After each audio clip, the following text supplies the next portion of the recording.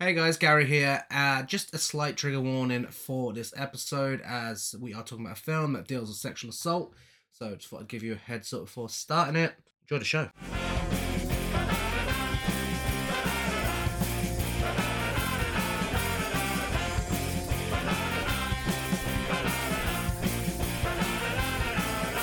Hello and welcome to Horror Cult Trash Over, the show that discusses all the masterpieces and trash the pieces of genre cinema. I'm Gary. And I'm Chris. We've reached the end of Japanuary. We have. I'm a bit sad to say it. Well, because you know we're going to go back to bad films soon. Not necessarily. Not necessarily. We don't have to, do we? Well, we've got trash in our name, so we have to. Yeah, that's true. But yeah, we have reached the end of what has been a fantastic month. For us, anyway, with watching the films. We've been treated to two bad films, and both of those are entertaining to sit through. And everything else has been great, with today's episode being no exception. Yes, absolutely. It's nice. So, well, I just like talking shit about films, really. There we go. You know? And we've got a lot of shit to talk about this film. We are concluding Japanuary with another masterpiece. And the first anime film on this podcast, we are discussing Perfect Blue from 1997. Yeah. Wow. Just wow. Yeah. Really, just animated horror done expertly. Yeah. Probably one of the most challenging films when it comes to making notes and being put inside this character's head and trying to figure out where we are while she's trying to figure out where she is within the film. Yeah, a little muddled. There's something. A little muddled. This is definitely one of those cases where I would tell anyone listening, please watch the film. Yeah, watch it before listening. Please watch the film because, again, we cannot do it 100% justice just by telling you about it. It needs to be seen. It's directed by Satoshi Kon, who directed Millennium Actress, Tokyo Godfathers, Paprika, JoJo's Bizarre Adventure, Paranoia Agent, Manga Entertainment, The Art of Anime, and Anakuri 15. So far, that's 2 10s and a 9 from me. Yeah. I mean, Tokyo, fantastic. Tokyo Godfathers, incredible. Amazing. I loved that film. Really ahead of its time with its themes and such. Particularly towards the sort of trans community. Yeah, absolutely. Makes a little comment in this. Now that I think about it, and this is from the same maker of Tokyo Godfathers, a little thing within the show, within the film. Why can't I remember the name of what it's called? Anyway, the show that you know what I'm about. The show within the film that that our lead character's making. There's a certain little reference. Double Bind, that's the one. There's a certain little reference in there that I feel like might have been a dig towards films that had negative trans representation. Potentially, yes. Yeah, definitely makes more sense now. But yeah, and Paprika, the film that Inception ripped off. It's true. I've never seen Inception. I've never seen Inception. But you've only got to read the plot and watch the trailer to know that it is Paprika. But people, yeah. But as far as I know, there were women in Paprika. Oh, there we go. Christopher Nolan struggles with women, doesn't he? Written by Sadayuki Murai, who wrote Cowboy Bebop, Godzilla City on the Edge of Battle, and Planet of the Monsters, Ultraman Nexus and Dyna, Millennium Actress, Knights of Sardonia, no, not the Muse song, the film, Steam Boy, and more. Millennium Actress, I feel like we need to watch Millennium Actress. Definitely see Millennium Actress. I think it's just got a pretty decent release in the UK. That's top of my list. Paranoia Agent as well is really high on my list. Loved what I've seen of Cowboy Bebop, but we do need to finish that. And this is based on the novel by Yoshikazu Takuchi. Originally, this was actually going to be live action. Yeah. But became an anime when several backers abruptly pulled out in pre-production. Do you know what? And I know there is actually a live action version of this out there, made in 2002. Right, okay. And a remake. Apparently, to IMDb, a remake that's in the works. I don't know if that's American or wouldn't surprise me. I'm glad they went with anime because there's a lot that they can do here that you just wouldn't be able to get away with in live action without it looking. I mean, I don't know, but I don't think it'll have the same impact. Like, especially with stuff like this and with Paprika, there's just a lot of things that's like, okay, you've really created some fucking breathtaking visuals there just because you've done it through animation. Yes. I don't think live action could do some of those visuals justice. Unless you're going big budget. Yeah. So unless you can do big budget, then you are best off just sticking with the animation, because there's a lot of, like you said, the visuals in this film that, especially in 1997, on a smaller budget, may not have been pulled off successfully in live action. Yeah, absolutely. It was made on a budget of 90 million. So that's still fairly hefty. Yeah. 90 million what? Yen. Yen. Okay, so not as hefty. And the equivalent in actually no, it's not hefty at all. The equivalent in America is $830,442. Yes, yeah. And the worldwide gross, I could only get US and UK only. It was $768,050. Yeah, I think this is another case of a film not quite making its way to the West at the same time as Japan. I think this definitely got a cult following. Yeah. Absolutely. But I mean, I'd heard of it many years previous. And there is a shot-for-shot scene. I'm going to say stolen. Yeah, I suppose. Stolen in Requiem for a Dream. Yeah, Darren Aronofsky actually brought the rights for this film because he was an anime fan and wanted to recreate that bathtub scene in Requiem for a Dream. But he insists that his other film, Black Swan, did not take any influence from this. What a liar. That absolutely did. Yeah, there is some definite correlation between the two. I think it's interesting that Darren Aronofsky, as an anime fan, was aware of Perfect Blue. Now, anime in general, and to a lesser extent now, but I feel when I was growing up was very niche. Yeah.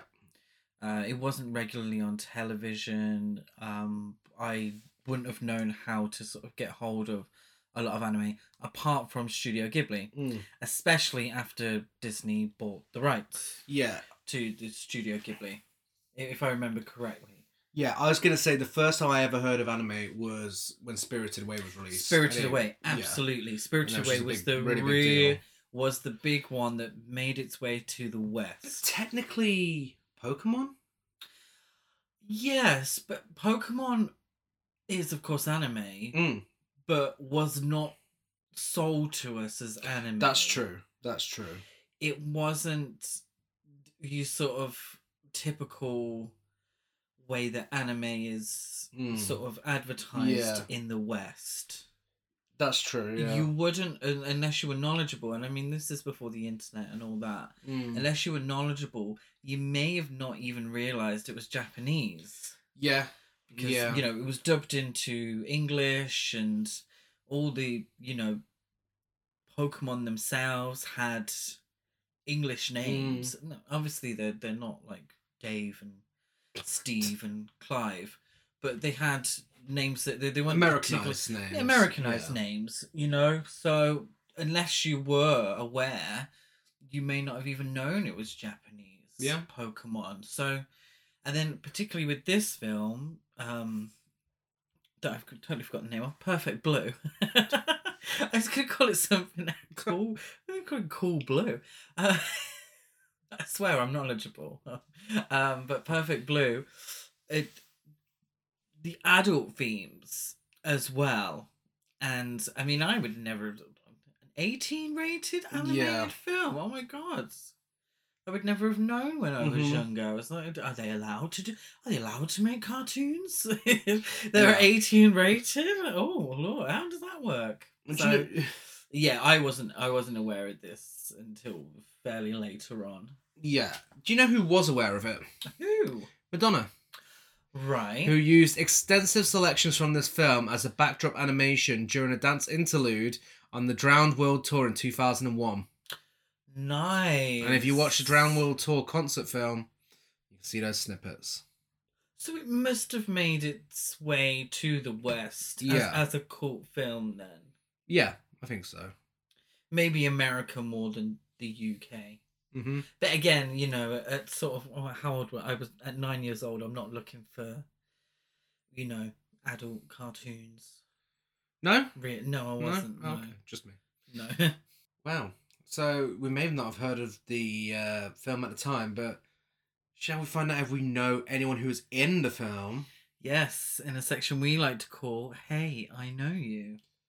Next year, yeah. You learn in Japanese next year. Well, why don't you learn it in Japanese? We had this exact conversation on a previous episode. Well, every single Japanuary episode, you have suggested that I learn to say "Hey, I know you" in Japanese. Well, you got a year. If anyone would like to teach me Japanese for free, that would be really nice.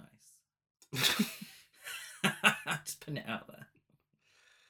So, Mima Kirigu, voiced by Junko Iwao. Now, I'm just going to say, obviously there is an English dub version and there is the Japanese version. I'm just going to list everyone who's in the Japanese version for this episode. Mm-hmm. So yeah, Junko Iwao. So it's not a case of like, you know, like when the Studio Ghibli films are dubbed by really famous actors. This is before that time. And it's like Kirsten Dunst, 1997. Like, highest rated film Yeah. is Kiki's Delivery Service. Yeah.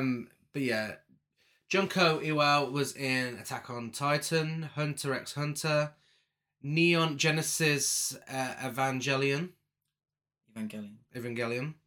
which we've been watching. We've been really enjoying. Cardcaptor Sakura, City Hunter, Goodbye My Sweetheart, and more. Nice. Rumi is voiced by Rika Matsumoto, who is, now brace yourself, Ash in Pokemon. Wow. Yeah. Ash voiced by a woman. Mm-hmm. Wow. Did you not tell? Yeah, you can. Really. all of our favourite 90s cartoon characters, male cartoon characters, are voiced by women because you know why? Women do it better. Bart Simpson. Homer wasn't. But all of the Rugrats voiced by women. Shout out to Elizabeth Daly. Yeah. Naruto, Kamen Rider, Beyond Generations. By the way, this is the rest of Rika Matsumoto's filmography, not the voiced by women. Daly. Not male characters voiced by women. DC Superheroes versus Eagle Talon. Stitch, the Japanese TV series, with a 4.4 on IMDb. As in Lilo and Stitch. Stitch. Oh, yeah. Really? Yeah. Oh. Yona Yona Penguin and more. Tajima is voiced by Yasuki Akimoto, who is in Akira. Nice. Cowboy Bebop, the movie. Nice. Mobile Suit Gundam 0080, War in the Pocket. Nice. Monster, Naruto, Pokemon, and more. Nice.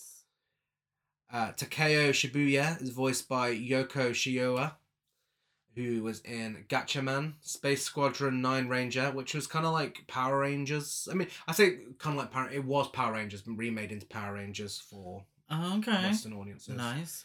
One of the latest series of it. JoJo's Bizarre Adventure, Cowboy Bebop, Slayer's Try, and more. And Sakuragi is voiced by Hideyuki Hori, who was in Beast Fist Squadron Geki Ranger, Superhero Taisen, Kamen Rider vs. Super Sentai, Fist of the North Star, should I say? Fist of the Northern Star. A few people got that reputation round here. I think I know that one. Is that your grinder name? One Piece. Is that your grinder name? That was mine. And Digimon Ghost Game. And more. And more. It just can't beat Fist of the North Star. Anime is one area where we are very much lacking. Yeah. I feel. It's something we try, well, not trying to get into, but trying to find the time to get into. Well, because yeah. what we've seen, we've loved. Exactly. We've not seen a single bad anime so far. No, but we just haven't seen enough. No. It is one area, because we love Japanese cinema, and I think I've spoken about this on the podcast before, but our love for Japanese cinema tends to be horror and the classics. Yeah. You know, so it does tend to be film based rather than TV series. Yeah. Which a lot of the anime is. And, you know, we've seen the Studio Ghibli films, but only fairly recently. Mm-hmm. Really. And there's still loads outstanding that we need to catch up on. But, you know, there's only so much time in the day. You know, all these films we have to talk about on the podcast and watch. And all that shite we have to watch to prepare for the podcast. All the trash. When we could be watching a classic anime instead.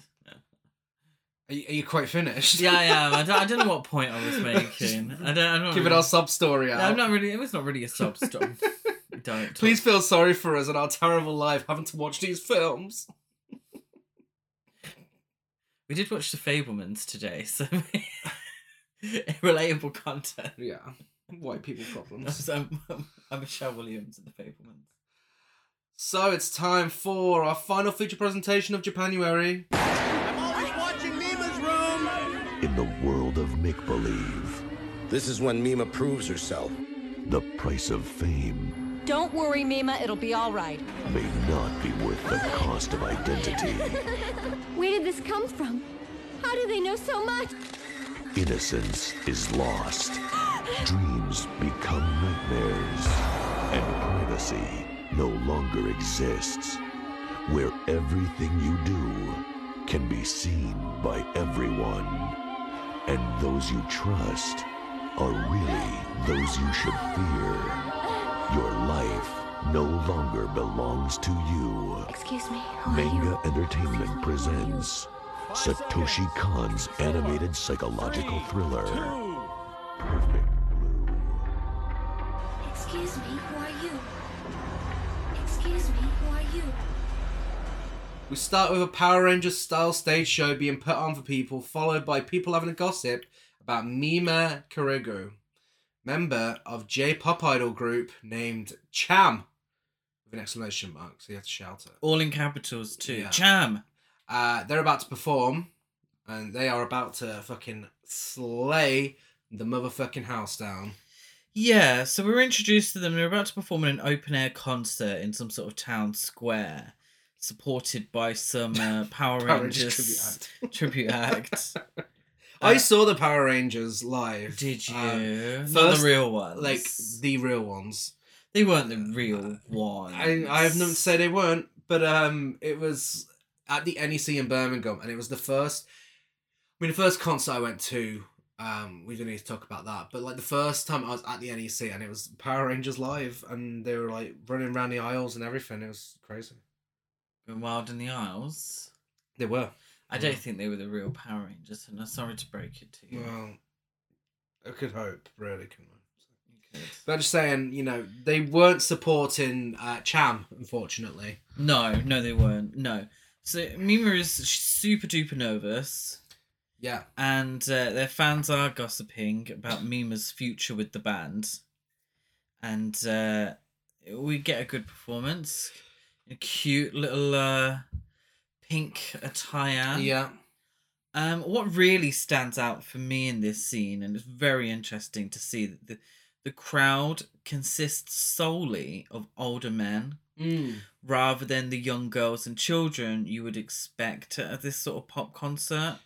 Yeah. And from the way the three women are on stage, their sort of personas on stage and their attires on stage, you would think it would be a much younger audience and females, you know, young girls with this sickly sweet pop trio on stage.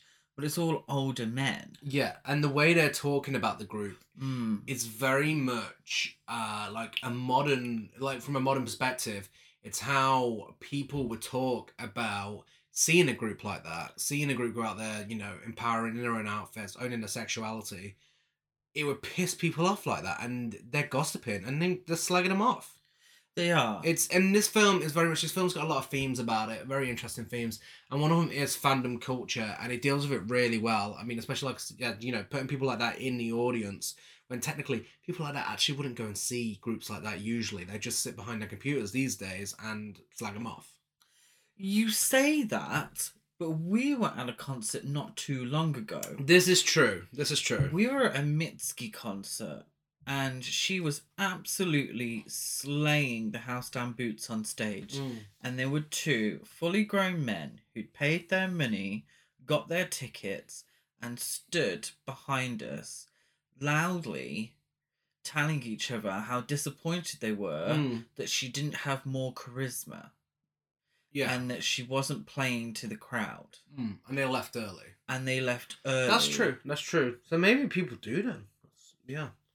I feel like the internet plays a big part in this film, but for different reasons. But the internet now has given people a platform to spout whatever they like. Yeah. And they just put it out there, and 9 times out of 10, there's not really much consequence to it. And, you know, they feel like they're entitled to put their opinion out there, and they're entitled, and it's a scary thing, you know, and from a personal perspective, you know, just doing this podcast, I thought a long time about putting myself out there. And this isn't, you know, this is obviously me, but this is me talking into a microphone about films. Yeah. But it's still me putting myself out there. Yeah. In a way, and being open to criticism. So it's just a kind of, it's interesting to talk about the fandom, because these people are fans and they have paid their money and they are standing there, but then they're talking mad shit about the band afterwards. So what is the band, what is their purpose in these people's lives? I believe, and it's something that the film goes into in a greater way later on, but I believe these 3 women are purely sexual objects. Yeah, absolutely. For this crowd. They can give 2 shits about what songs were coming out of their mouths, what it means. You know, these are cute women in these cute outfits, and, you know, they're kind of sexy outfits as well. Yeah. It's that strange thing where, you know, it's a very childish outfit, but also very revealing. Which is even more interesting that they included something like this, and this sort of take on this situation in anime, where, let's face it, a lot of anime sexualizes the women. Yeah. But this, you know, this is very interesting in the way that they're doing that here, but they're dealing with it. It's not just, here's some sexualized women. So this is the way people look at these women. This is the way they talk about them. This is the way, you know, this is their view on women. Yes, yeah, and it's the idea that women are, and this always happens to women. You know, it does happen to men sometimes, but it always happens to women. But tale as old as time. You know, women aren't allowed to own their own sexuality, and this is a huge theme of the film. Is that women aren't allowed to own their own sexuality, but men are allowed to own it. So these women, if people caught on to the idea that these women were deliberately dressing provocatively, there'd be issues. Yeah. But because the male gaze on these women is that these women are dressed provocatively, that's okay. Yeah. That's all right. But if they owned it, and, you know, I think this is maybe what Madonna related to within the film. Yeah. You know, she's had her controversies, but the women owning it and, you know, producing this sexuality, yeah, you know, it's not, absolutely, it's not on, but it can be projected onto them. Yeah. So Mima is on a train and has flashbacks to the performance, and she continues to think about it while shopping and whilst her agent and the other guy Yeah. What is he to her again? The agent, was it the writer? Yeah. Yeah. So, Zarima is the agent, isn't she? Yes. Yeah. And then the other guy that's always with her as well. He's they're having a discussion about whether she should be an actress or a singer. Well, she declared at the concert that she was leaving. Yes, this before that though, so it's leading up to it. So there's like so you're going it's shot intertwined for shot, between play the for two. play with the film. Of course, yeah. It varies. Okay. It Yeah. varies. It's one of those films that it's one of those films where it goes a little bit here, there, and everywhere at points, which is fabulous when you're watching, but when you're trying to make notes for a podcast, it's confusing as shit. Yeah. The choreography during the dance scene is purposely not in unison to try and keep it a little more realistic. Oh, okay. Oh, yeah, because obviously with animation, they could make it perfect. Yeah. Yeah. The group announced that they're about to play their last song and the crowd are fuming. Yeah, and also they're not like a huge band either. They're popular, but they haven't broken the charts yet. They're still quite niche. Mm-hmm. But yeah, the crowd is angry, but there's also a group of delinquents towards the back, isn't there? Yeah. Causing trouble. Very rowdy for a pop concert that started with a Power Rangers tribute act. Is that not what happened at the No, NEC? it's not, no. But there's a mysterious man watching near the front of the stage. The fight breaks out of him and some other kids, men, whatever they are, at the back. Well, it's 1997, so they're wearing hoodies and got long hair. Well, he's a security guard, isn't he? Mima announces that this is her last performance with Cham because she's leaving the group to become a full-time rookie actress. And for her final performance, they perform a ballad. They do. Nice little ballad. I preferred the up-tempo song, to be fair. Mima goes back to her apartment and... Which Hairspray song did it sound like? Good Morning Baltimore. It did sound like Good Morning Baltimore. Mima goes back to her apartment and talks to herself as she goes through her fan mail like she's leaving the workroom in Untucked.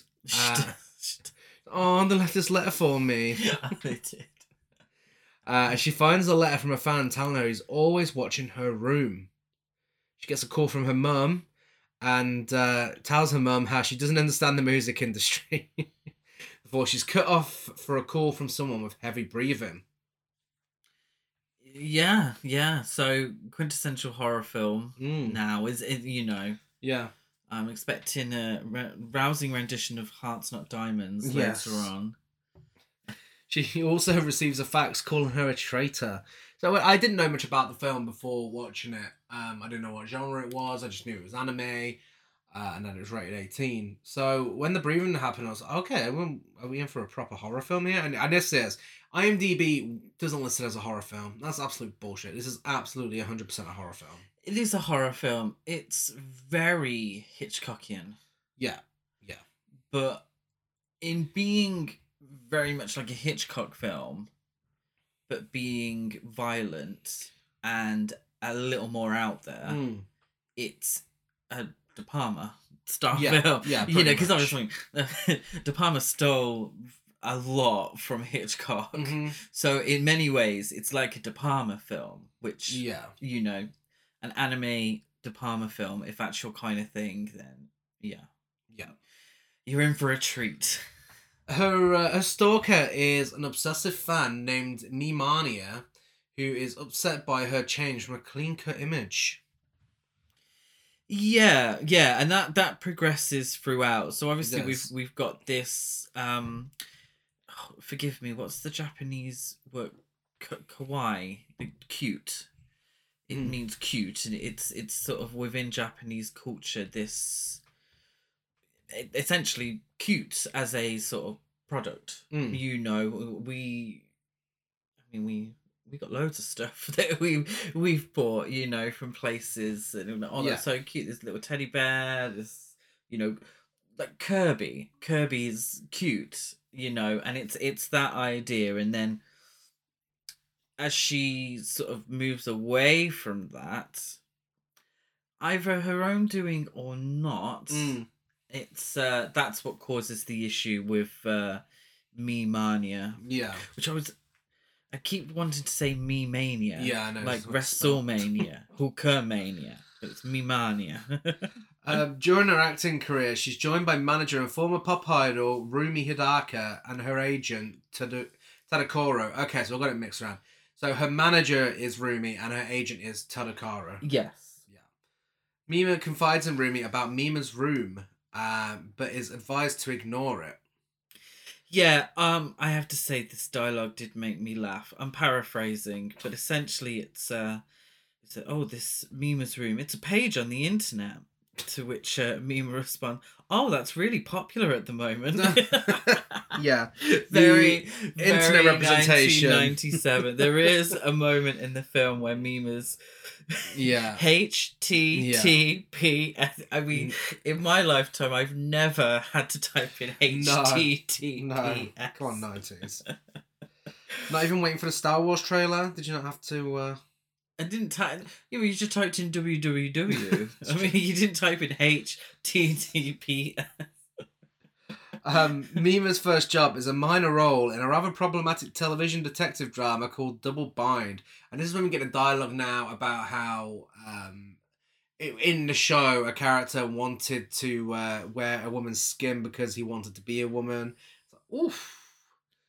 I'm sure Jonathan Demme feels personally attacked. Yeah, this is the thing. Double Bind is not a prestigious television program. No, it's in many ways very trashy. We get a few scenes at the beginning of dialogue between the characters, and a lot of it seems to be flirting between the detectives. But then there's also a scene, the first sort of proper scene that we get of Double Bind is a topless murder victim on the floor. She's only wearing a pair of knickers, and it's like, oh, okay. Double Bind, this isn't Downton Abbey. No. This is quite a sleazy television program. Yeah. You know, it's not prestigious. So we kind of get the gist of what's sort of going on. Yeah. Tadakoro on the set opens a letter and it explodes in his face. Yeah, it's a letter to Mima, isn't it? Yeah, but apparently he wasn't badly hurt, and Rumi plays it down whilst trying to teach Mima how to use a computer. And this is when we get the dialogue, HTTP. Ah, something came up. Hey, I'm not so bad at this. You're opening a website. It's interesting that Mima's bought herself this computer, and she's viewing Mima's room, and it is funny. She seems completely confused by the concept of the internet, and it's weird that an older woman has to teach her how to use the internet. But you know, we'll leave it to that. But she surprisingly thinks it's quite cute at first. So these Mima's room, these diary entries, and they sort of fairly innocently, but then as they become more detailed and more personal, she is quite shocked at the accuracy, but kind of doesn't try and explain it away. I mean, it's quite far-fetched, isn't it? Like, knowing exactly how she was feeling whilst shopping at the greengrocers, you know, that's like, what? How the you know, who is this person? What is this? You know? So it's interesting, and obviously a comment on fan culture. Yeah, absolutely. There's a lot of fan culture out there that, well, it's obsessive, but it also forces a personality on celebrities that may or may not be true. They think that they believe their inner workings and how they think and feel. Yeah. Like really obsessive fans. You know? And it really goes so far with some people. I mean, you know, when you look at certain celebrity blogs and stuff that, you know, detail so many little details of their life, and even something like the paparazzi and, you know, that sort of culture. And then even like the people who get so offended, which is coming up very soon, actually the next bit on my notes, people who get so offended by certain decisions that certain celebrities make within their career to the point they send them death threats or, you know, do something dangerous. It's fucking crazy. And this film really, really hits the nail on the head with it. It deals with it really well. And because of this, and because of how predominant it is these days, especially with how far we've come with the internet now, it feels quite modern, this film still. It feels very ahead of its time. Absolutely, because I don't think it's a new phenomenon. No. There's just different ways that people can go about it. You know, how many times has someone's sexuality been assumed on the internet? Well, the guy from Heartstopper recently, he was forced to come out. You know, someone like Shawn, is it Shawn Mendes? You know, there's Sam that's the director. Sam Mendes. No, Shawn Mendes, isn't it? Yeah. Sorry, I don't really know the new pop people too much. But yeah, Shawn Mendes. People have assumed his sexuality in their hundreds online. Oh, he's gay. Oh, he's gay. Oh, he's gay. You know, stuff like that. Well, who the fuck are you to know? Yeah.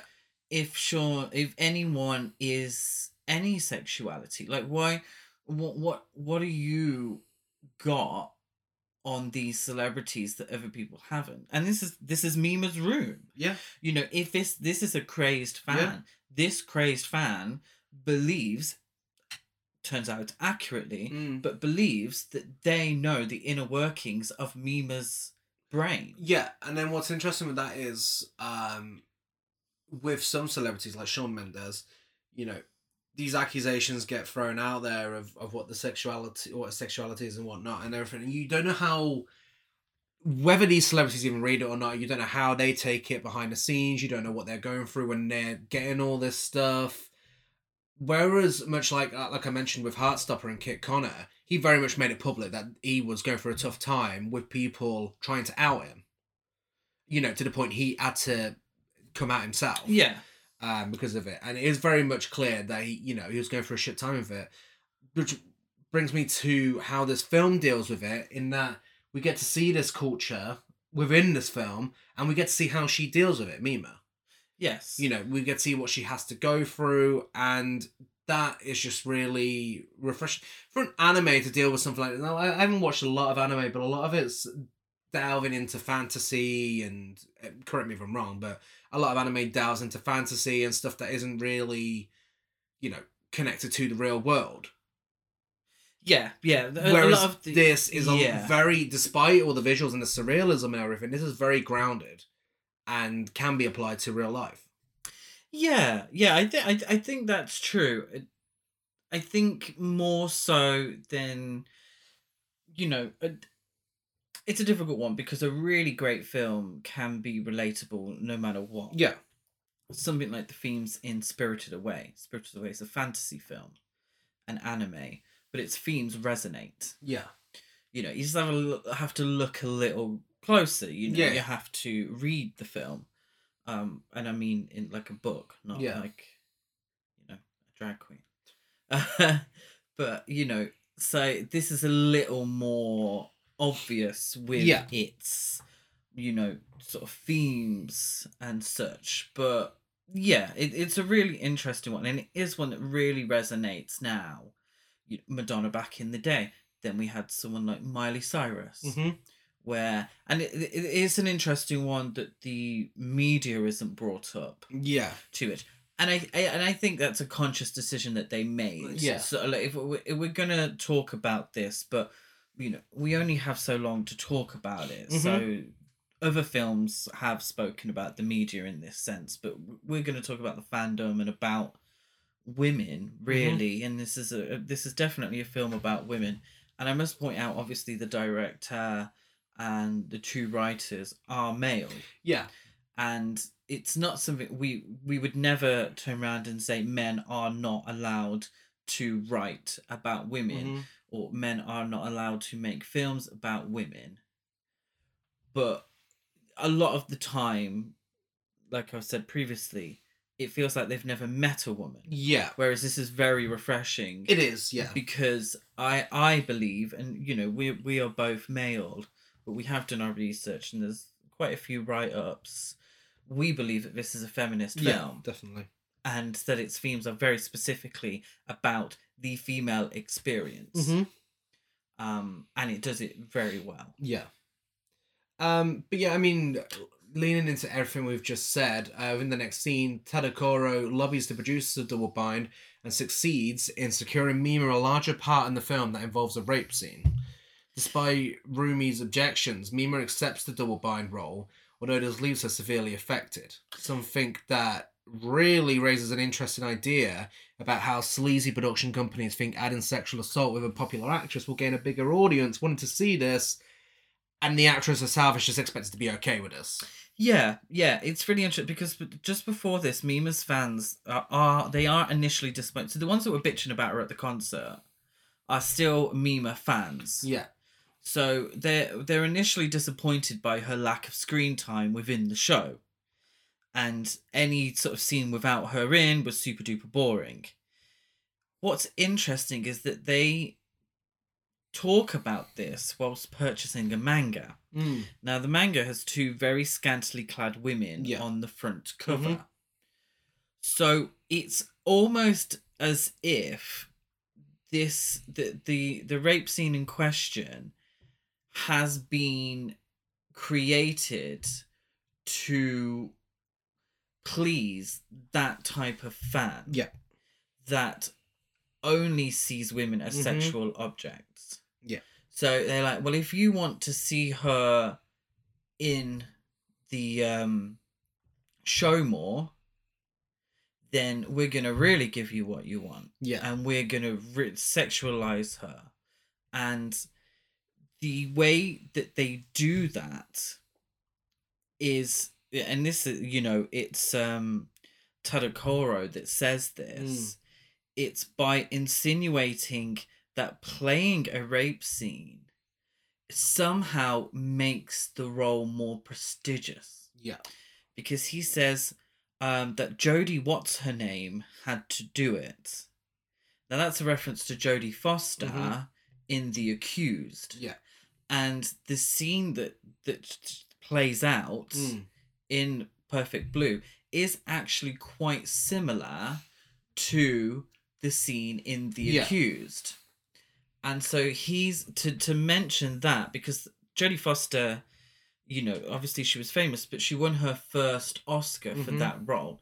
So it's almost as if he's insinuating that the role and the scene is somehow more prestigious. And that actually she should think herself lucky that she's been put up for that.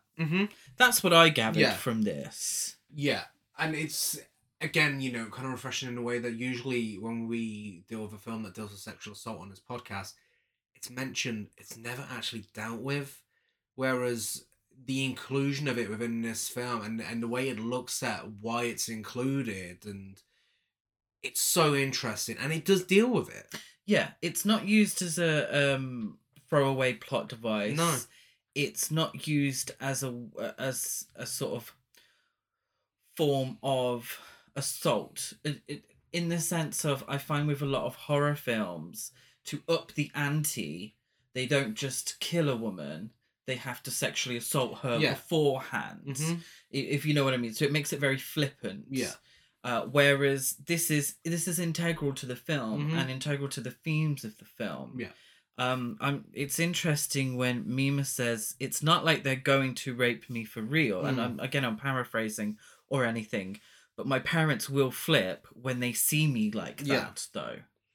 So she's embarrassed by the idea of her parents seeing her in this situation, when it's like, well, no, that's not what this scene should be conveying. This isn't for titillation. She shouldn't be embarrassed by this, because it's very serious, and it's a very serious thing. So what I'm assuming is that the TV show Double Bind is dealing with sexual assault and rape in the same way as some of the horror films that we've talked about Yeah. on the podcast and we've watched in the past, where it's very flippant and it doesn't deal with it. It isn't, it doesn't take it as seriously as it should. And it's just like, oh, yeah, cool. Yeah. And at worst, it's there for titillation. Mm-hmm. It's there to entice a kind of viewership. Yeah. And somehow make it more prestigious. Because Lord forbid, as she does later in the film, Lord forbid... Oh, she doesn't actually. I apologise, that's not true. But Lord forbid she owns her own sexuality. Yeah. She doesn't actually, no. But Lord forbid she owns it herself, because then she would get judged. Yeah.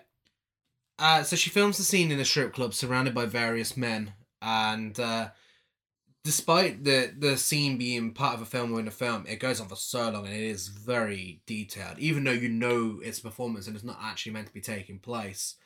But she sees one of the men as looking a bit like a stalker, and the film as a whole is a very disturbing film, and very intense, and this scene is definitely up there as one of the most disturbing in the film. Yeah. So the idea is that her character is a stripper, and one of the audience members rapes her, whilst the others look on, cheering and jeering. So that's The Accused, the Jodie Foster film that I mentioned earlier. The filming goes on for a very long time, and the actor playing the rapist actually apologizes. He says, "I'm really sorry." And Mima's just like, "Oh no, it's all right." She's so sort of innocent to it all. She's not necessarily realizing what's happening to her, not in the sense of the character that she's playing, but as her as an actress. People, it's all men on set, because Mima is in tears and she walks off. She can't bear to watch it. So it's all men. No one's comforting her. It's ironic that the man playing her rapist is the one that's comforting her, and the one apologizing, and the one making sure that she's okay. Because there is a prolonged time where he's just lying on top of her whilst they're waiting to set up lighting and the camera, and I think it's very interesting. And I think it's also very interesting when the crowd in the scene kind of dissolves in her mind into a crowd of fans cheering for Mima at the beginning of the film. So I think it's definitely saying there's a correlation between these jeering men and the fans that she had at the beginning, the ones who are most likely, let's be honest, enjoying watching this scene at home. For its, sexualization of a J-pop idol. I think it's really interesting. So expertly done as well. So uncomfortable to watch. Very uncomfortable to watch. But that's the point. Yeah, exactly. It's uncomfortable for us to watch. And because it's uncomfortable for us to watch, we query why everyone actually in the film, the characters in the film, aren't uncomfortable. Why are we the only ones that are uncomfortable with this? Absolutely. A bit of trivia about the song in this scene as well. The song with female Japanese vocals, the synth pop song in this scene, was unlisted in the film's credits, not included on any commercial bootleg release of the soundtrack, and not added to the vinyl record album of the soundtrack that was released in the late 2010s. The unknown song was partially included in one of the various commercials made to advertise the film, but as of 2020, I'm not sure there's been any progress since, the song's title and artist still remain a mystery, although some fans have sought it over the years since it was first released in the 90s. It's quite an upbeat song, isn't it? Mysterious song. For the scene itself, which I think is quite interesting. I think that's deliberately a kind of irony, because obviously Double Bind, we're not meant to think Double Bind is prestigious. No. So they probably would have an upbeat song over a scene of sexual assault. Yeah. When Mima gets home, she sees her reflection dressed in her former idol outfit, and the reflection claims she's the real Mima. So, between the ongoing stresses of filming Double Bind, her lingering regret over leaving Cham, her paranoia of being attacked, and her increasing obsession with Mima's room, Mima begins to suffer from psychosis, in particular struggling to distinguish real life from her work and show business, and having repeated, apparently unreal sightings of her former self. Yeah, the real Mima that she sees in the mirror and about town. At one point, she says, "No one likes a pop idol with a tarnished reputation." Yeah, and I think it's very interesting that she's getting sex shamed for what she was led to believe would be a reputable role in a very serious thing. And she's getting shamed, and it's a story that does resonate with women. There are many women now and throughout history who have been shamed for being victims of sexual assault, and they don't come forward because of fear of being shamed for that. So in her mind, because she was embarrassed, because she thought, oh, what would my parents think? The word around town is, that has a tarnished reputation. Her stalker is telling her that she has a tarnished reputation because of this scene that she shot, because she's in this show, because she wanted to be an actress, and she was in many ways coerced into being in this scene. I think it's very interesting, and it's very real. I mean, we know this story. We know it. We know, absolutely. It's happened to so many women. Yeah, so the real Mima writes messages on Mima's room asking for help and telling the users on there that the screenwriter forced her into doing the rape scene. The scriptwriter, Shibuya, parks in a car park where he finds a sign saying Double Bind covered in blood, along with a CD player playing a Cham song in an elevator. The next minute, we cut to Shibuya dead in the elevator with his eyes gouged out. Yes. A boombox. Yeah, a boombox. Cham song. Cham. You have to say it like France. Yeah. Cham. Mima does a sexy photo shoot whilst Cham performed to a packed out audience in their Bananarama post-Shabon era, and they're filmed by Mimania. The real Mima joins them on stage briefly before stage diving. Yeah, she does a stage dive. But they're given proper Bananarama, two-piece, modern era, and the music doesn't sound that different to it either, so they predicted the future. Yeah, so they did. So the photographer Murano is famous for coercing women into posing nude for his photographs, and naively Mima does appear fully nude for the photo shoot. The two remaining members of Cham bitch about Mima and suggest that she can't wait to strip for the photographer and spread her legs.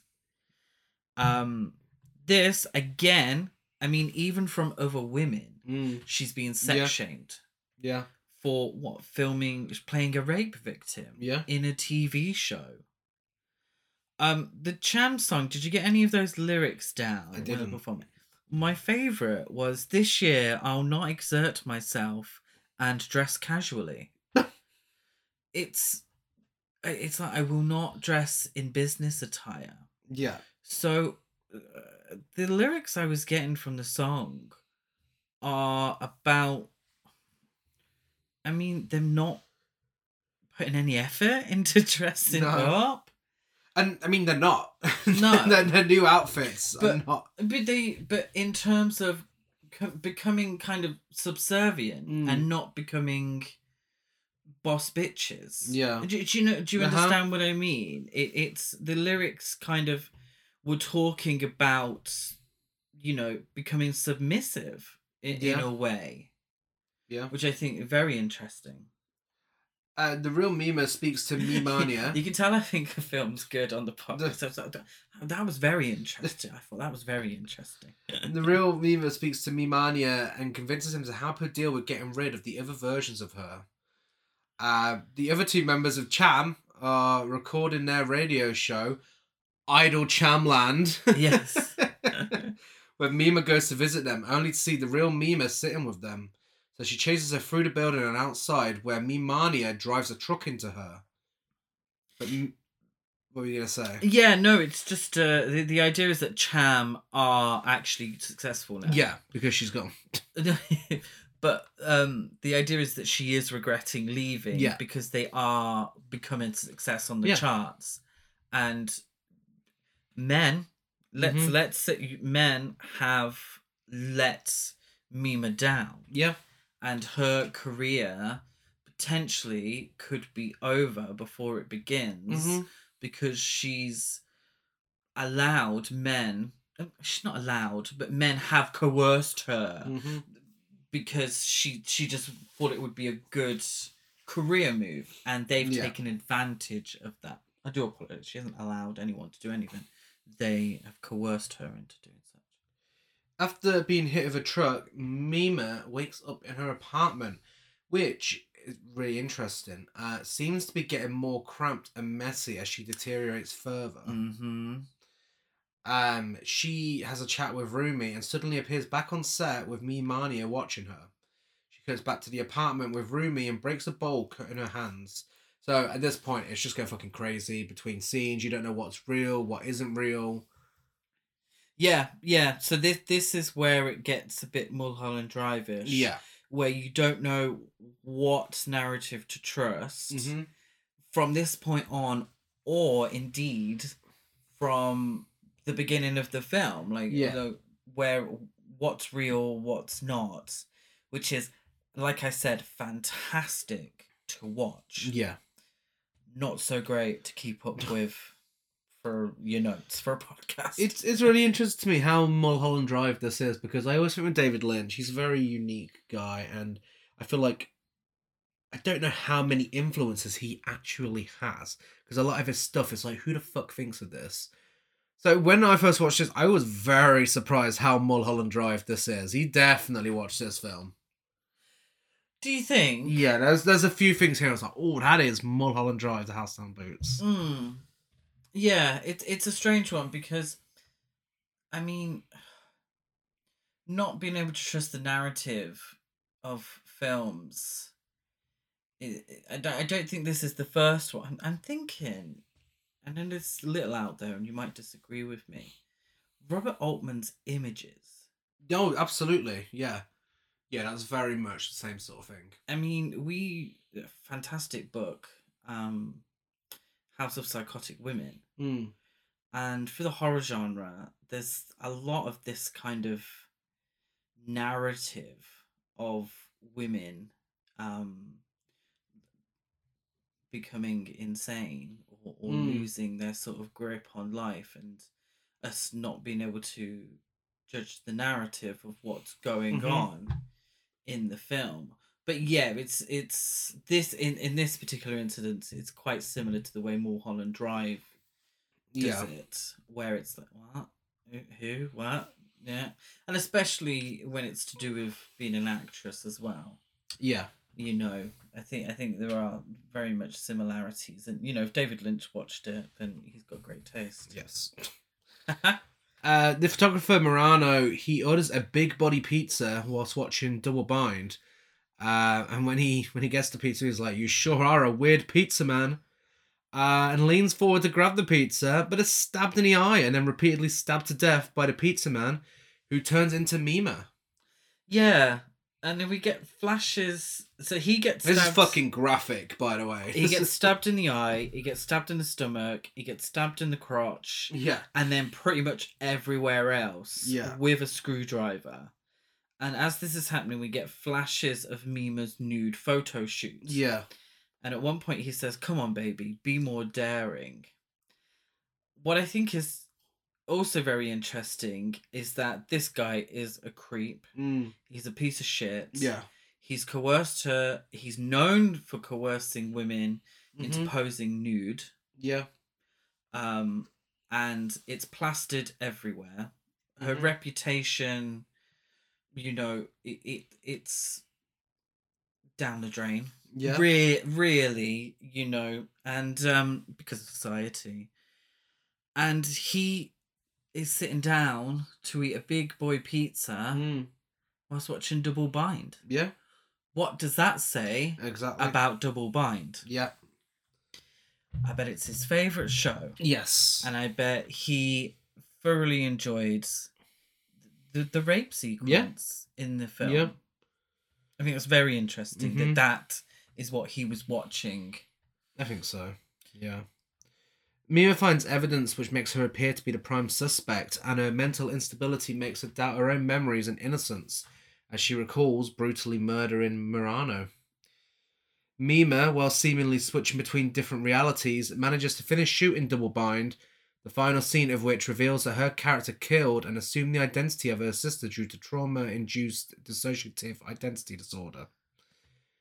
After the rest of the filming, staff have to leave the studio. Mimania, acting on emailed instructions from the real Mima to eliminate the imposter, attempts to rape and kill her, but Mima knocks him unconscious with a hammer. This ends with a production crew and audience cheering her on. Yes. So when we're getting the narrative move from what's being filmed and what's real life, or what we assume is real life, or what we assume is being filmed, quite an ironic piece of dialogue when the director says, "You've just killed someone. Breathe harder than you did during rehearsal." And she has actually just killed someone in the real life. Yeah. This is where the film does start to become really confusing in a good way. And at this point, we are as confused as poor Mima is. Mm-hmm. The character in the show, this dissociative identity disorder, the character in the show has created a drama series in her head and this actress persona to deal with her rape at the strip club. Yeah. And I think that maybe potentially that was actually Mima's real story at this point. And it doesn't, and this is what I do like, is that the film doesn't say, "Oh, got you guys, this is the truth." Yeah. This is, if you're not watching Untouched, you're only getting half the story. I do think it's interesting because we can kind of make up our own narrative in our heads to do with this sort of part and Mima's actual story. Like, what is her actual story? I think it's very interesting. When Tadokoro has Mima's new role planned, he says it's a little smutty, but what are you gonna do? Yeah. Well, he gets the money from these smutty roles. What does Mima get? Exactly. More hate mail. Mm-hmm. Also, what I found interesting is that Mimania, he's seeking to rape Mima, but he's raping her as a punishment for her perceived over-sexualized new persona. Yeah. Which itself was born from the filming of a rape scene and a coerced nude photo shoot. And I mean, all I've got in my notes here is the hypocrisy of men. Yeah. I mean, how hypocritical. But so accurate to what people actually think in real life. But that's because Mimania feels that he owns Mima's body. Yeah. He feels that as he's a super fan, that he owns Mima's body. Yeah. And that Mima's body is only for him. Yeah. And how dare she film a rape scene? How dare she pose nude for a photo shoot when her body belongs to him? Her body also belonged to the photographer when he coerced her into posing for these nude photographs and gave them to everyone. You know, he took possession of her body. Her agent, her agent, Todokoro, he took possession of her body when he kept getting her roles that over-sexualized her. Yeah. And pretended to her that it was some prestigious role, you know, smutty. What are you going to do? What are you going to do? Not work? You're going to have to do it. The writer took possession of her body when he very much coerced her into filming a rape scene, you know? And this is, in many ways, men getting punished for taking possession of her body. And, I mean, would we say this is part of the Good for Her universe? I mean, is by it the on end the of it, list I'd on say so. Letterboxd? It should be, yeah. Mima is found backstage by Rumi and taken back to Rumi's home, where she wakes up in a room modelled on Mima's own room. She calls Tadokaro, who we then see is dead with his eyes gouged out. And Mima discovers that Rumi was the culprit behind Mima's room, the serial murders, and the folie à deux that manipulated and scapegoated Mimania. Yeah, so the big reveal is that the person behind it all was a woman, essentially. That doesn't mean that the men didn't do what they did. Exactly, yeah. That doesn't mean that Mimania wasn't unhinged. It's just that Rumi took advantage of him being unhinged. Yeah. So I read this as the writer and director saying that, yes, men are shit when it comes to dealing with they're dealing with women. Yeah. But also the calls do sometimes come from inside the house. That doesn't, you know, women, there are women out there that do go out their way to bring down other women. And we've seen it. We've seen it plenty of times. Yes, it is mainly men, but it doesn't mean women don't do it as well. Yeah. Plenty of female politicians have done awful things. You know, just look at the Supreme Court ruling, Roe versus Wade, excuse me. Just look at that. Yeah. Women voted for that. So it's just a little reminder. Yeah. That sometimes it is women against women, mainly men against women, and that's what the film is dealing with. Yeah. But it's just there as.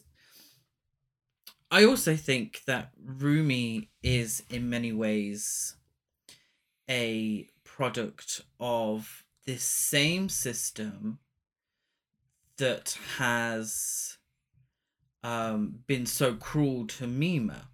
Now, they said that Rumi was an ex J-pop star. Yeah. A J-pop idol. With all due respect, Rumi as a character, you know, she is on the larger side. She's also older. So it could be that she has dealt with the same bullshit. Yeah. And she can't get over it. So we've all seen it. Yes. We've all seen it. You know, the media, the fans turn their back. How could she put on weight? Yeah. How could she age? What is going on here? You know, how awful. How awful that a pop star or actress, how dare she age in front of us? How dare she put on weight? How awful. So she could be a product of that same system that, I mean, we still see now. Yeah, it's true.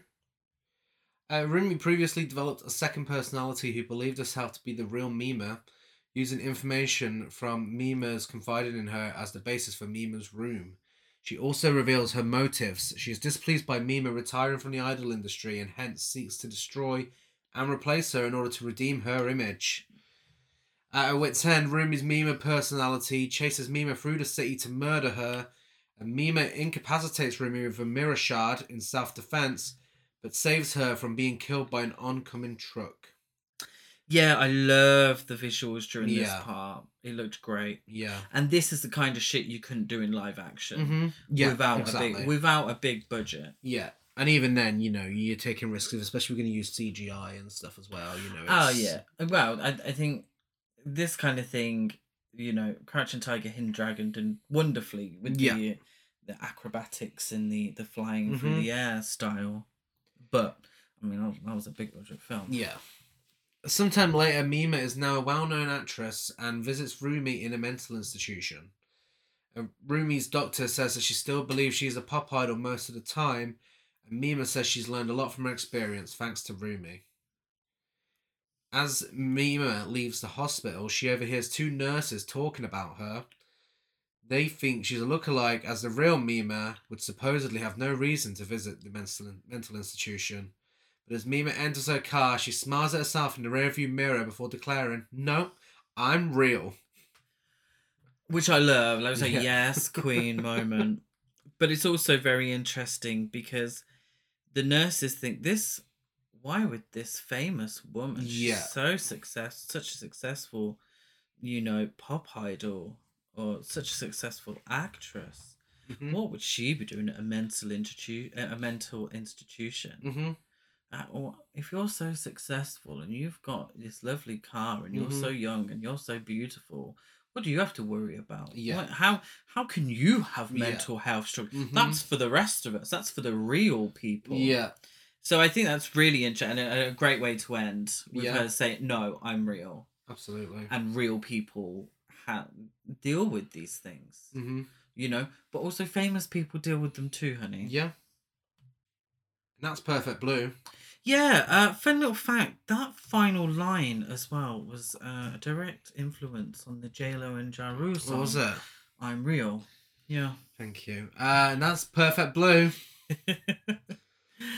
Yeah, like I said earlier, from a film created by men, from the novel to the screen, it's interesting how feminist this film is. And I can't speak on behalf of women, but from what I've seen online, I've seen a lot of women really appreciate how feminist this is and kind of relatable a lot of it is for the way that women are treated in society, and particularly famous women, but also, you know, women just going about their daily business and men feeling like that they possess women's bodies and that women's bodies were created solely for men. Yeah. And I think this deals with that idea incredibly. It does.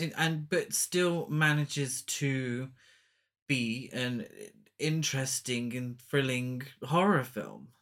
Yeah, absolutely. It really is just the perfect piece of filmmaking and deals with so many interesting themes and fits so much into like an hour and 20-minute runtime. It's incredible. Doesn't waste a second and doesn't overstay its welcome. No, either. The animation looks incredible. You know, Still the soundtrack's great. It's just fantastic. Yeah. And let's get to the awards. Yes. Biggest queen, Mima. Mima. It has to be Mima. It does. She's vulnerable. She's relatable. She can perform a pop song. Yeah. Absolutely. Good on her. Biggest gasp, I have the strip club scene. It is the strip club scene. Yeah, it is the strip club scene. Best dialogue, I have HTTP. Something came up. I'm not so bad at this. I went a little more serious. No, I'm real. Yeah. And that's camp. I have Mima's chaotic final Cham concert. I just put Cham. It's camp. It's not the campest film in the world, but those moments, Cham as a group, are high camp. And for ratings, I give it 10 modern Bananarama style 2-piece pop groups out of 10. Nice. I give it 10 men who got what they deserved out of 10. And Masterpiece, Trash or Basic, it is indeed for the final time this month. For the final time in a while.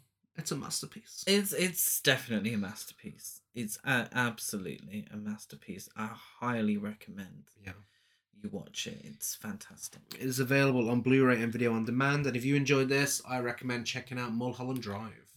If you enjoy, good choice. But if you enjoyed this, I recommend checking out Black Swan. Yes, of course. So if you're a fan of Perfect Blue, if you have any suggestions for next year's Japanuary, we are Horror Cult Trash over on Facebook and Instagram, Horror Cult Trash on Twitter. I'm done at Gaz92 on Letterboxd, Gazmo205 on Instagram, and GazCruise92 on Twitter. I am Chris Barker 823 on Instagram and Letterboxd. Give us a rate, review, and subscribe on iTunes. Like and follow on everything else. Rating on Spotify, if you're feeling kind. Yes, please. Next week, we are getting romantic. We're getting romantic. We're getting a bit saucy. Oh. We are discussing a film where a dildo is a big part of it. Oh. A killer dildo. Not as in like killer. It doesn't come to life and kill people. People use it as a weapon. We are discussing Crimes of Passion. Or maybe it's not going to be the last masterpiece in the world then. Yeah, exactly. Yeah. Ken Russell's Crimes of Passion. And there's a lot to be said about that film. There is a hell of a lot to be said about that film. Yeah. And underrated. Yes. Yeah. Underrated, I would say. But yeah, really cannot wait to dish the dirt on that one. So we're back same time, same place next week. Bye.